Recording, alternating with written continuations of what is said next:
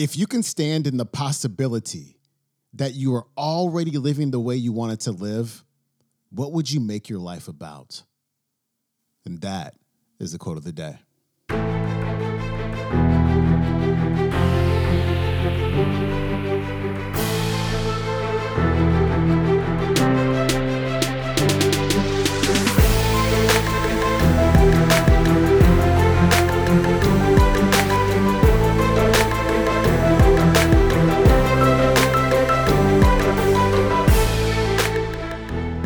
Welcome back to the Quote of the Day Show. I'm your host, Sean Croxton of SeanCroxton.com. Got a brand new speaker for you today. We've got Michael Bernoff on the show, and he's going to encourage you to find the true reasons, the deep reasons for doing the things that you want to do, for accomplishing the goals you want to accomplish. Here's Michael.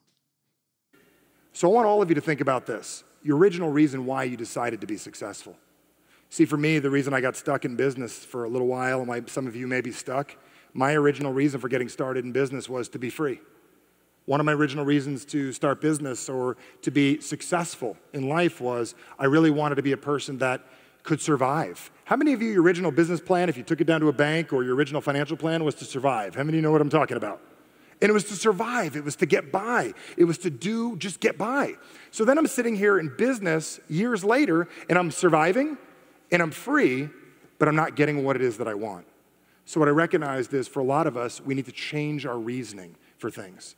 When I talk about influence, it's simple words that make a difference. Like I have a zillion words I can teach you that can make anybody say yes to anything. You guys wouldn't want to know those, would you? Okay, I'm not going to cover those now. I'll cover that at another time. But the reason I bring that up is there's also words that move you.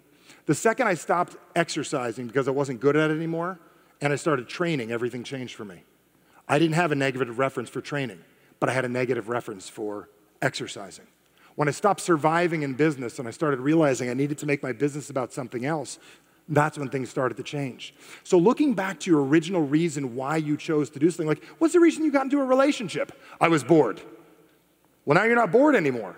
What if the original reason you got started in a relationship was to find someone incredible in your life to share your life with and to make their life better? How many of you realize your relationship would be different? But the majority of our decisions that we make in our lives are based on us getting out of the problems we currently have. How many of you realize that your current situation that you have right now was probably in direct result for you to solve a problem you had in the past? How many of you know what I'm talking about? If you do, say I do. What I want to do is get all of you past that point right now by asking the last magic question, the last 7 minutes. So you go home and you play with this. You look at your life. What was my original reason for doing this? And the last question is simple. But I'll ask you to just close your eyes for a second. And I am from Jersey. I'm not going to steal your wallet. Don't worry about it, okay? Don't worry about it. They got that stigma, right? So with your eyes closed or open, whatever you choose, I want you to imagine that your original reason was solved. I want you to imagine that when you go home, you're already past that thing that you had in your way. You already have more confidence than you had in the past. You're already doing more of the things that you really want to be doing. You're feeling the way that you want to feel. You're making things happen.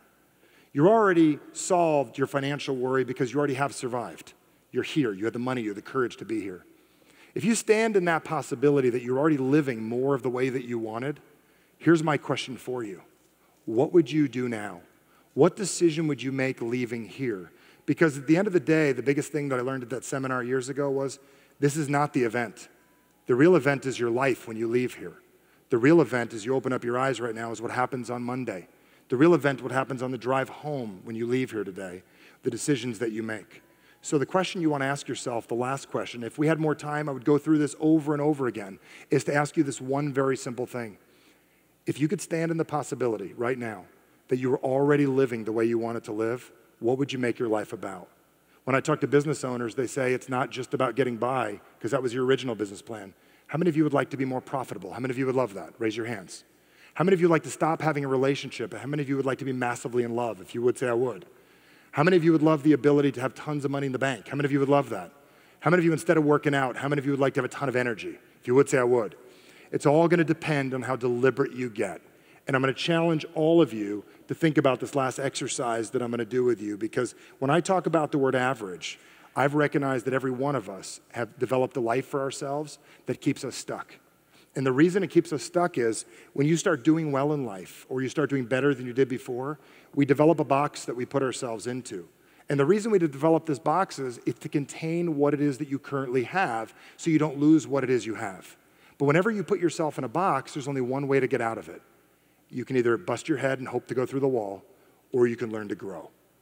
All right, that was Michael Bernoff. His website is michaelbernoff.com. If you want to watch that entire talk, go to the YouTube and punch in how to be more than average. That is it for me. You have a happy Tuesday. I will see you tomorrow for Finance Friday with Les Brown. Peace.